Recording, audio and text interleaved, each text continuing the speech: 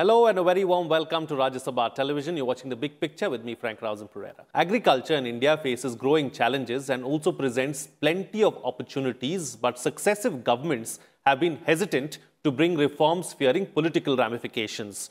Crucial decisions needed to give the sector an impetus have been delayed in the fear of losing votes.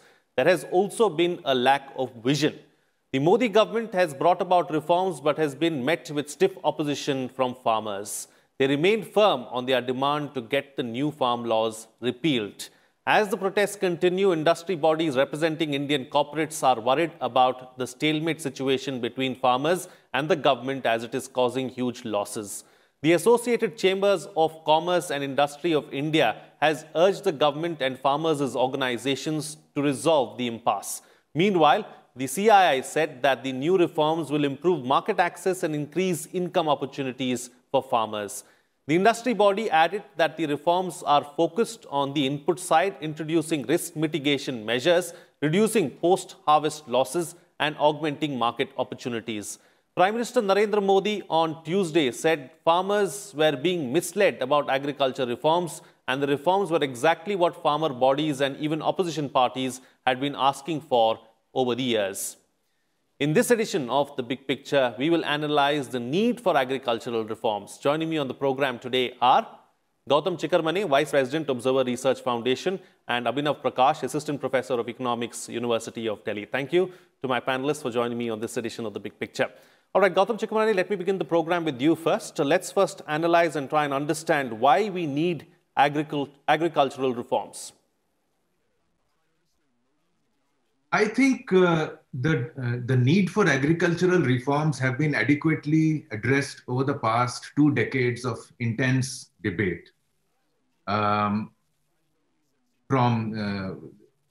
National Commission on Farmers to expert committees to task forces, economic surveys, United Nations Food and Agricultural Organization, parliamentary standing committees, every body that is associated with agriculture or the lawmaking infrastructure has over the past 20 years come out with saying that agriculture desperately needs reforms.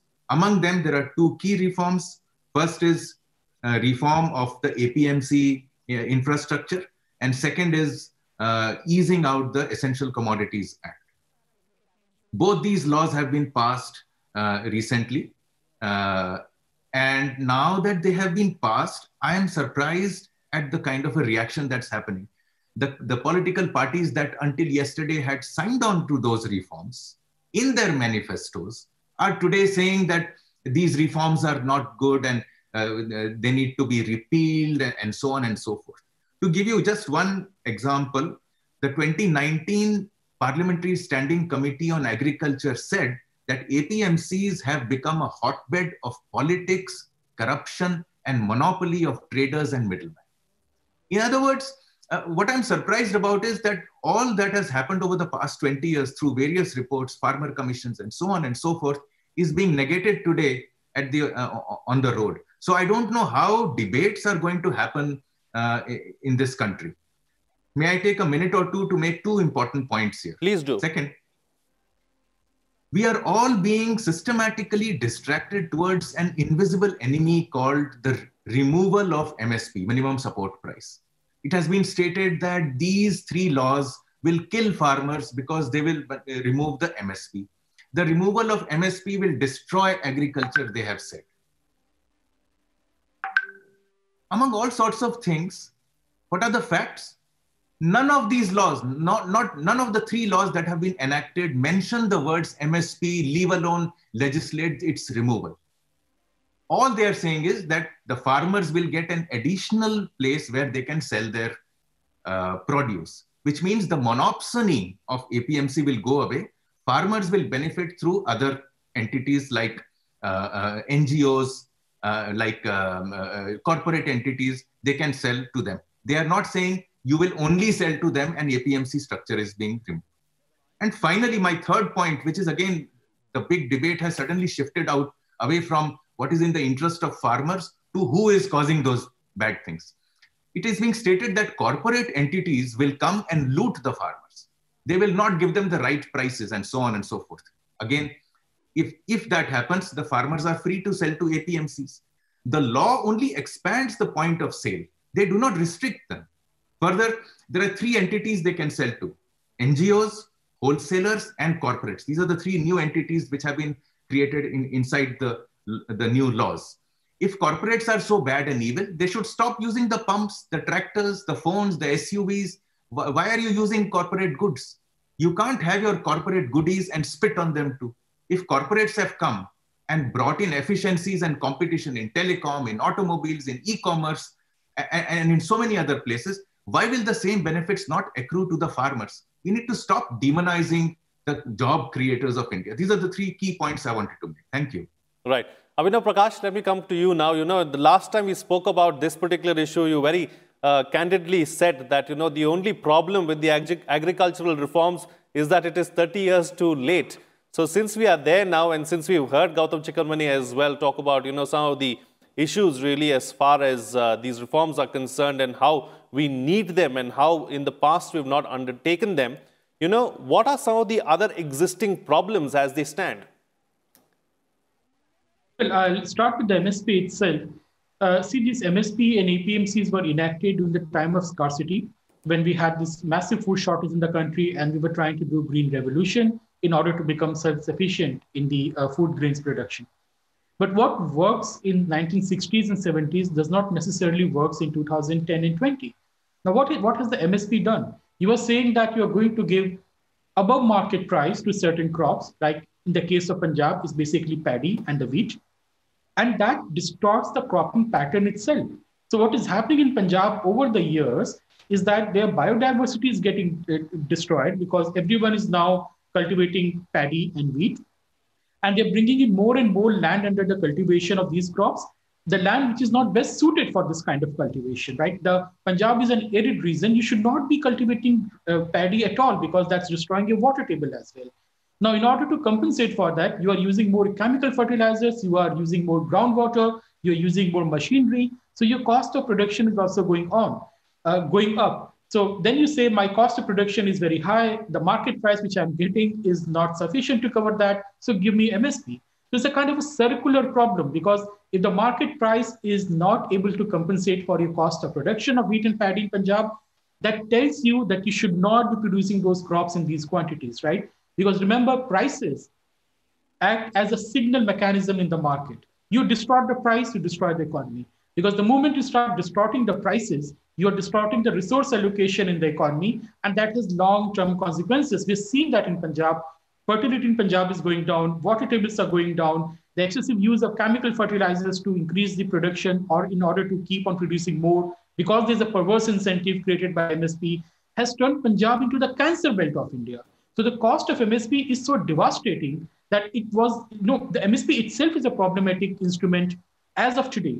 But yeah, Mr. Gautam is right. He's saying that government is not removing MSP. It is only giving you more options. Maybe, in the long term, they want to shift away from this inefficient agriculture caused by the APMCs and the MSPs in order to, move towards a more sustainable kind of agriculture. But there's one more point. Once we have the green revolution in the country, we had this rise of a new class of farmers, especially in the areas of green revolution, which is Western UP, Haryana, and especially Punjab, those who are capitalist farmers, right? So it's a long-standing debate in the Indian economic literature. Many people, find it very amusing that how can farmers can be capitalist. But yeah, we have a class of capitalist farmers who owns the means of production, who hire wage labor, who work for the profit motive. And these farmers then, because they become prosperous, they become powerful, so they started dominating the politics in the villages. They started getting elected into parliaments and the legislatures. And then from the 80s onwards and the late 70s onwards, this whole thing of providing subsidy on the chemical fertilizer, free electricity, free water, loan waiver started because a simple play of the political power out there. So what started as a legitimate instrument of, making sure that India achieves food security has today become the, the instrument of political control and patronage by a vested interest, by a very small group of farmers who are actually rich capitalist farmers, who are also the middlemen and the traders in the APMC. They control the entire thing. So we really need to go and dismantle the structure. No one is saying you go and punish them. The point is that you give farmers more freedom so that they can have more economic freedom and they can do what they want to do. This is at the root of this protest. All other things are peripheral. The MSP and the APMC are the one whose reform, we are not even reforming them effectively. We are only giving people more freedom. That is causing this backlash.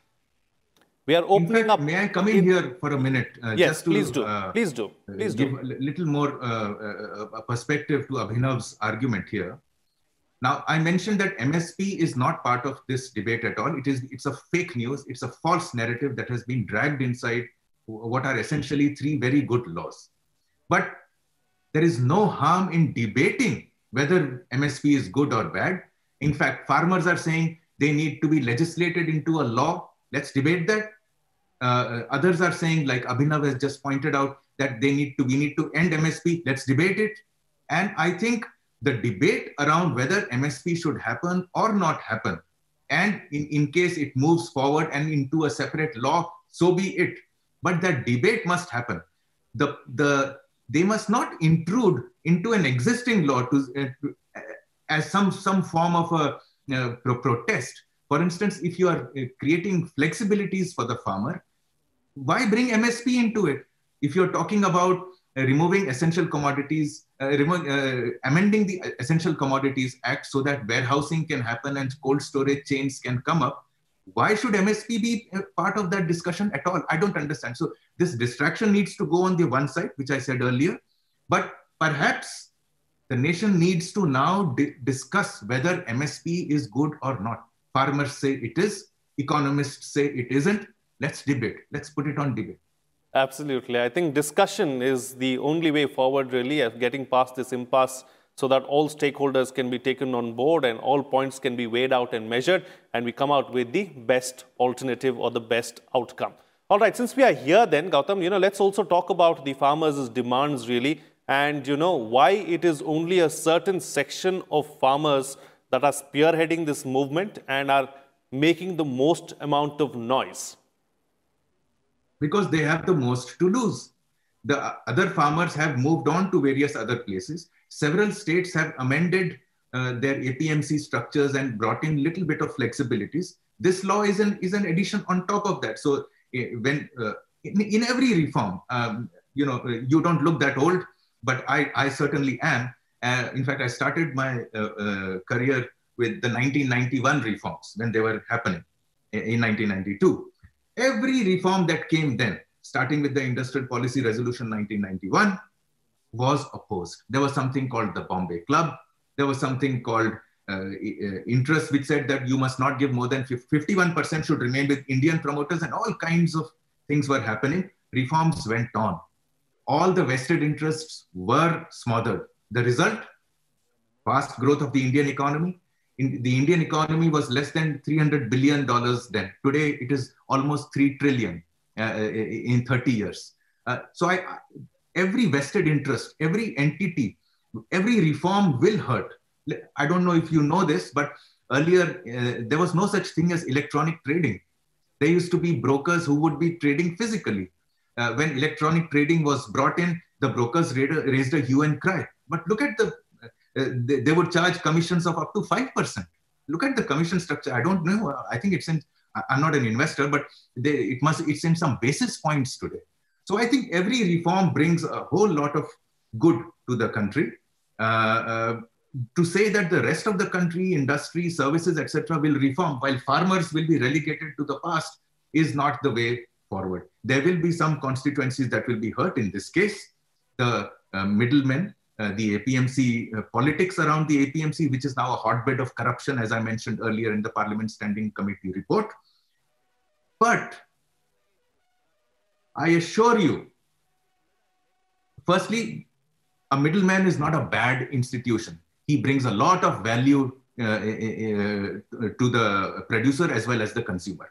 But the point I want to make is the middlemen of today who are operating from APMCs as RTs, as APMC contractors, etc., will be the same middlemen tomorrow, once these laws are passed, that will change their face, become NGOs, become wholesalers, they will become corporate entities, and they will continue to fight. So the fight only begins today. Once the laws are passed, the same entities will become those corporate entities in order to preserve their own business. The fight will be then between these interests, the vested interests of today, and the new corporate interests of tomorrow, who may want to do a better job, give better services, buy at better prices, because they will have the wherewithal to sell it to a larger number of people across. So I think this is only the starting point. The same vested interests will become interested parties tomorrow, and the second level of fight will begin from there. Okay. Since we are here then, Abhinav, let's also talk about, since we are talking about corporates, and since we brought up corporates as well, let's also talk about how the industry can really help in improving the plight of the farmers and improving the sector as a whole. Well, if we're talking about industry, so Dr. Ambedkar once wrote a paper on agriculture long back. He was an economist, and he said the only solution to agricultural problem in India is industrialization and more mechanization of the agriculture. But the point is that we have treated agriculture as some kind of a pristine sector, which is on which the poor people depend. So we don't need to do much about it. We only need to support it with subsidies and all. And somehow we need to preserve that way of life. The point is that the more you allow the commercialization of agriculture, the more you allow the mechanization of the agriculture and the entry of the corporates and the industry, the more efficient it does become. What the industry can do, first of all, once the Essential Commodities Act is gone, what is going to happen? You're going to see this investment in the agriculture, in the supply chains, in the warehousing, because rural infrastructure is something which is very much needed. The nature of agricultural produce is such that you have to sell it the moment you harvest it. Otherwise, because it's a perishable good. So you do need supply chains, warehouses, which can make sure that the prices do not fall too much when the harvest season is there, and they do not rise when the off season is going on. So that is one thing we can see immediate impact of these laws. The second thing is that in the long run, contract farming is going to come in a more formalized manner. Why I'm saying formalized manner? Because we already have large-scale contract farming in this country, and those are informal contracts because we don't have any laws as such to regulate them. But with these laws, now you have better mechanism. So more industrial houses, corporate houses will want to invest. And see, why do we think about the big corporates only? I mean, when you're talking about the private sector, you will literally have hundreds of startups coming up. You will have different private entities who will join the business. Like Gautam was telling that, these old Aratyas, and see, these Aratyas themselves are the bigger farmers in those regions. So there's lots of interlinkages in the rural economy, which we don't understand. So same person is the big farmer, same person is the middleman, same person is the money lender, same person is also running transport business. So these people themselves have the capacity to become the new corporate entities. So it's not necessary that the people who are fearing that they're going to lose out, that they will lose out. They may join, they can work with the bigger companies, they can join the supply chains. So those things are going to bring lots of efficiency. The industry on its part, I think the best thing they can do is to increase their investment in these supply chains. But there's one more point. Why are the farmers apprehensive? See, individually speaking, these farmers are apprehensive because they are responding to the policy structure which has been placed for decades. So they don't know what is going to happen. So they have genuine apprehensions about the future. I'm talking about the farmers, not those vested interests. Because see, they know only this system. So perhaps we can, engage with them in a better manner. More assurances are to be given, which government in fact has given on the 9th of December, if I'm not wrong, that your concerns will be taken care of. But I think as these farms bills are implemented, farm laws are implemented, so as the people will see their benefit, I think this opposition will also slowly die down.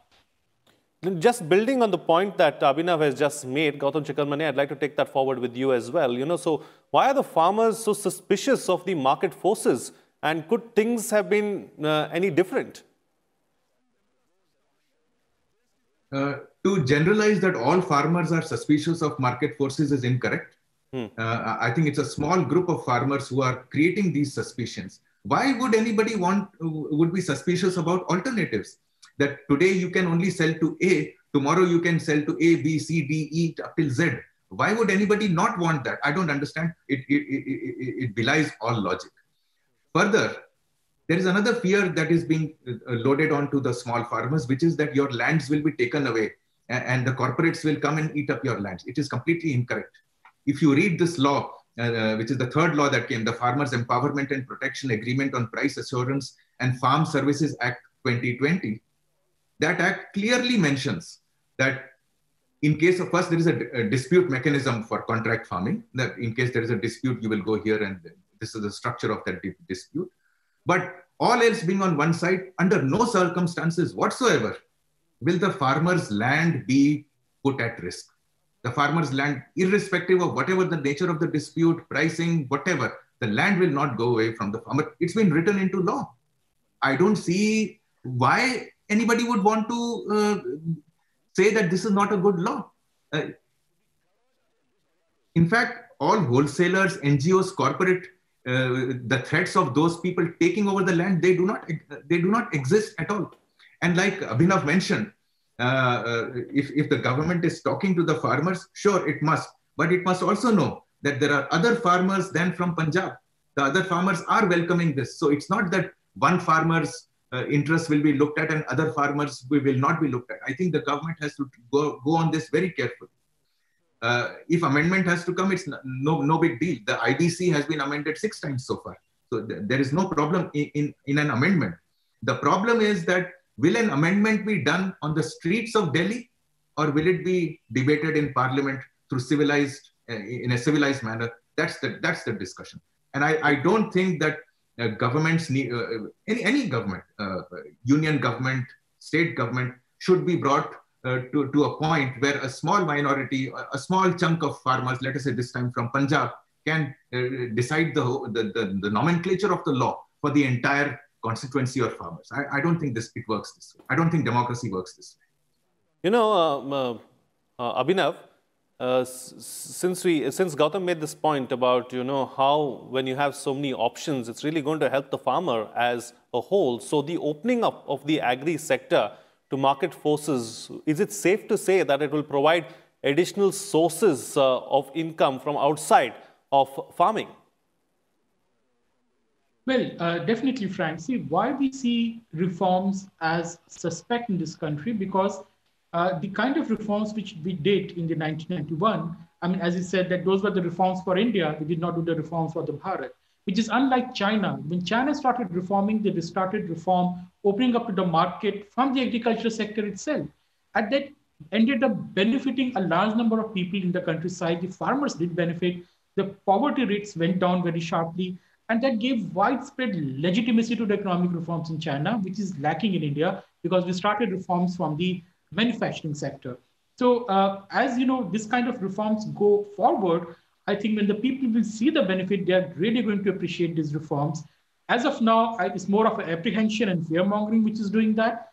But see, market reforms are always good. The spread of commercialization is good. The markets are good. The capitalism is good. Socialism is not good. I mean, you look at the entire world, tell me a single country which is a socialist country and which is successful. None of them, right? So somehow in this political discourse in this country, the way we have built up our polity in the last couple of decades, we are normally suspect of the market, that corporates are evil, that, you know, markets are a bad thing, they will rob you. I think there are historical reasons for that, because we saw these things happening under the colonial rule. So I think that hangover is still there. But there's one more point. When we're talking about the agricultural reforms, see, the Kisans or the farmers are not the only community in the countryside. They are not the only one in the agricultural sector. In fact, they are in a minority. The majority of the people are the marginal farmers. I mean, they most of the time they supplement their income from the non-farm activities. And you have a large number of the people who are agrarian laborers. No, and I would say, and you know, that it's far better for those agrarian laborers, mostly coming from the depressed caste or the Dalit caste or the lower EBC caste. It's far better for them to work in a corporate, become a corporate employee, than to work in the fields of the Kisan, where they exercise, you know, extra economic power over them. And you can see I mean, I don't need to elaborate upon it. You can see in Punjab happening all the time. Recently also it happened after the lockdown. So so the reforms and the market forces and the entry of the organized corporate and the industry benefits the majority of the population of the countryside, even though it might harm a tiny section of the big farmers, but so be it. Every reform creates its own loser, its own winners. And the last point about the reforms is that, yes, once we have more market coming in, you will have more prosperity, and more people will shift towards the non-farm activity for their livelihood. In fact, in India, in the villages, even today, the majority of the village population derives its livelihood mainly from the non-farm activities. The people who are dependent on the cultivation as the main source of income are not even 10% of the Indian population. So we're talking about really a minority of the people. Out of that, only few are the big farmers who are protesting and, or at least leading the protest, because you also have small farmers protesting, but the spearhead, or what you say, the movement is being led by the rich capitalist farmers of certain reasons. All right, closing comments from both of you, starting first with Gautam.